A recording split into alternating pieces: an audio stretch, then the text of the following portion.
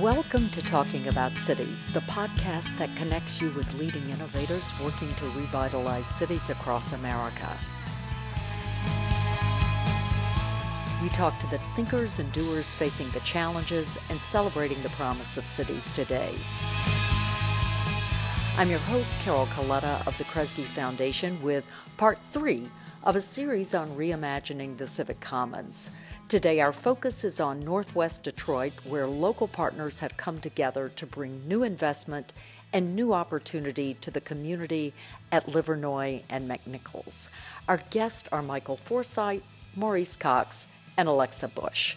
Michael Forsythe is co-director of the Live 6 Alliance, a one-stop shop for authentic, inclusive neighborhood revitalization focused on the Livernois and McNichols corridors.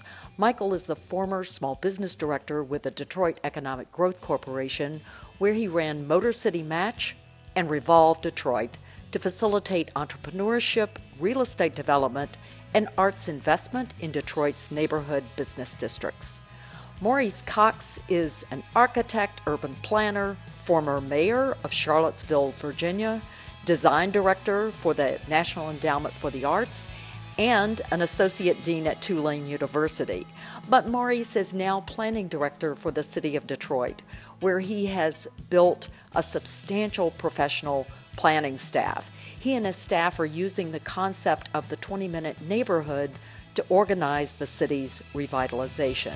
She is a landscape architect and has guided the Civic Commons demonstration in Detroit since its inception a year ago.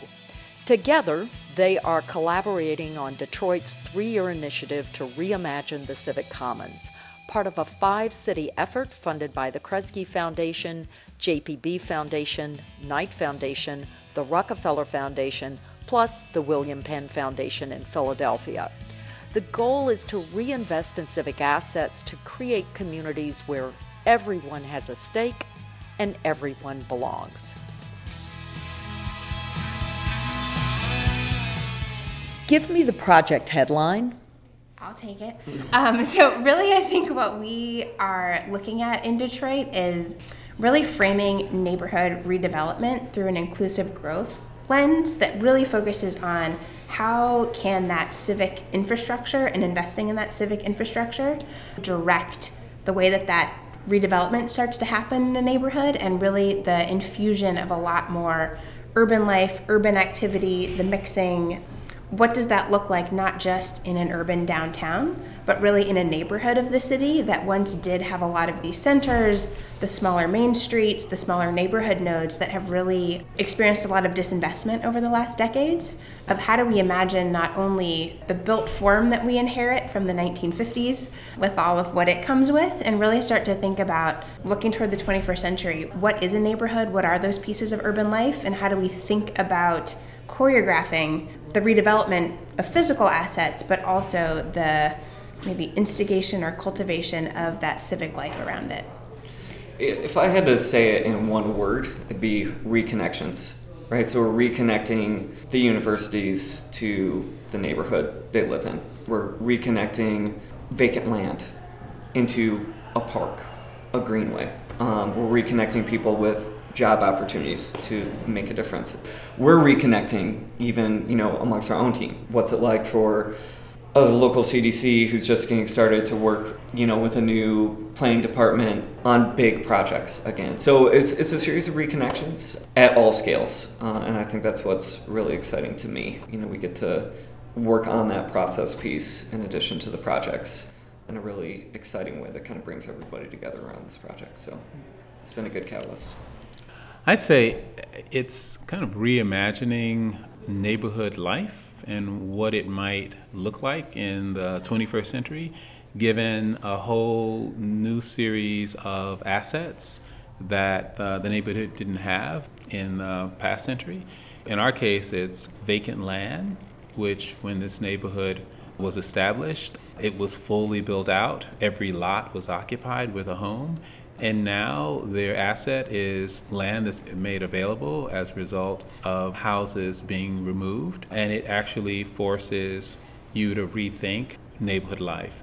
Can you turn a random assortment of vacant lots into a new neighborhood center? Can you take other lots that are strung together across the length of the neighborhood and turn it into a greenway? Can you take a school that's been vacant for years and insert something that becomes a new center for the neighborhood? So some of them are old assets, some of them are new assets that are yet to be shaped into a form and place, but fundamentally, I think that's what we're trying to do. Detroit's version of reimagining Civic Commons from the very beginning was this notion of taking something that everyone else thought of as a deficit and looking at it as an asset. And each of you has had experience doing that in various ways. I mean, that's a conversation that I think has been really hard to come to. And it's almost as if, Maurice, you just said it, it's almost as if we couldn't deploy the same playbook we'd already used, if we couldn't replace that vacant lot that once had a house on it with a house that's used for residents, it was like we couldn't think of it. But all of a sudden, this team is thinking of vacancy in very new ways. I'm curious how you came to that. I mean, was it just, well, we have no other choice? We didn't have the development momentum to put those, people back in houses on those lots. Or was it something else? Is it out of necessity? Is it out of, we want to define a better neighborhood life? I mean, tell me what's behind that kind of thinking, because we need to do a lot more of it in our cities. Right. Yeah. It's amazing because those lots were there for years, and the answer was kind of hiding in plain sight. And what may have changed was a community conversation that was had about, it's like a reality check. If we can't fill every lot with a family in a new house, well, then what? Is there something that can make our neighborhood whole again without the typical development tool? So I feel that I walked into that conversation that was instigated through the Detroit Future City process and allowed us to rethink what was an asset and what wasn't. But it has some structural hurdles, right? There are alleys and there are streets that have to be crossed in order to make sense of vacant land as something that could be thought of as a center or a park. Walking on a greenway that crosses the grain of the neighborhood, literally it's perpendicular to the system of sidewalks. That's a new framework. Someone said, oh, you mean we can actually traverse the neighborhood by not going on the sidewalk? We can actually go against the grain. Those things are not obvious to people because all of this kind of infrastructure has taught us how to move through our neighborhood. You see a sidewalk, that's where you're supposed to walk. You see a vacant lot, you're not supposed to walk there. And yet people found, they have these desire lines where people just find natural shortcuts through their neighborhood because the space is available.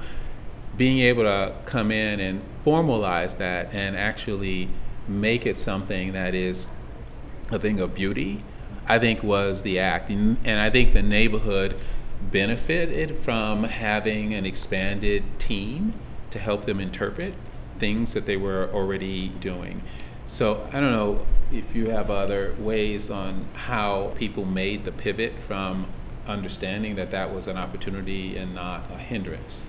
Yeah, I mean, I come from a small business background. I'm a small business owner, and I, think about time and place in terms of like market conditions and kind of where we are. And there's actually a really amazing book by William Bungie. It's called Fitzgerald: A Story in Revolution. And it tells the whole story of the neighborhood. And this started off as a farming community. When you think about the pattern of how our cities are developed, it starts off as a farming community. Now we have this vacant land. We have an opportunity to again grow food and create an opportunity to sustain ourselves in that neighborhood, to sell food, produce food. Like you could go sit at a restaurant and that restaurant could actually be growing its food right in the neighborhood. And that is going to create a really fascinating market dynamic, I think. You know, you talk about, you know, how you deal with these dispersed lots, creating a central park, all the housing we're going to do is going to rapidly change the outlook again in this neighborhood. But in a lot of respects, like, we're not necessarily doing anything that hasn't been done before. It was just done like 100 years ago. Or at a very small scale. At a very small scale. Yeah. So looking at this neighborhood again in this historical context, Detroit has an opportunity to do something different again, because the market conditions are such that we're starting from that level again. So it's a really fascinating opportunity at this point in time in terms of market conditions, physical conditions, social conditions, to really maybe do it again and do it again right. And I think that's really what we're trying to do. That's the challenge, you know, to create really great places that people want to live and grow food and raise families and that. So. And I come at this as a landscape architect, and so I think what to me is really interesting, that's sort of a broader conversation, is even around a concept that maybe pulls itself out of the evolving environmental movement around resiliency, and sort of how do we actually think about resiliency not just as our environment, our systems, but what if we actually saw kind of the city in the vein of that system. Detroit, where we're working, really developed when there was a huge manufacturing culture. It was almost that utopian idea of you work in the factory, you can buy a home, and this is where you live. I think we've seen since that time with manufacturing, with the 2008 recession, there have been these huge shocks to the system. And how does the city respond to it? Is success like we go back to that system, or do we say like maybe rebuilding this neighborhood actually means we're going to build a very different kind of neighborhood, that even if we do see people come back to the city, would we want to build in the same way? I think we're at this moment to be able to make that pivot and really question those assumptions. You know, my grandparents lived in Detroit, my mom grew up in Detroit. I come at this from a very different generational lens where I think I understand and appreciate that history, but it's not something that I personally remember. That I don't know how much of this is sort of a generational shift as well, of just bringing other ideas or visions of what urban life might be into the mix. But I do think that, I mean, we were just talking about like, what does success look like? I think that being able to make that pivot from it's a return to the past to, you know, maybe parts of the past didn't work as well. How do we actually take the best of that and not be purely nostalgic, but say, what might this look like if we were to say, like, what does our future want to be? You're listening to Talking About Cities. Our guests today are Detroit Planning Director Maurice Cox, Live 6 Co-Director Michael Forsythe, and Senior City Planner Alexa Bush. So, the challenges. I have to ask you about the people challenges. I mean, you're trying to coordinate your efforts. You've got a couple of foundations in this with both feet. You have neighbors that must be questioning, is this good? Is this bad? What is my role in it? How will it affect me? So just talk about where you are. We're 9 months into this. Michael, you're much newer to it. Where are we with the relationships within the team and then with the neighborhood? Who wants to start? Okay, I've hit a nerve. I think Just be honest. I'm really think curious. That it's, I don't know if people realize how hard this is.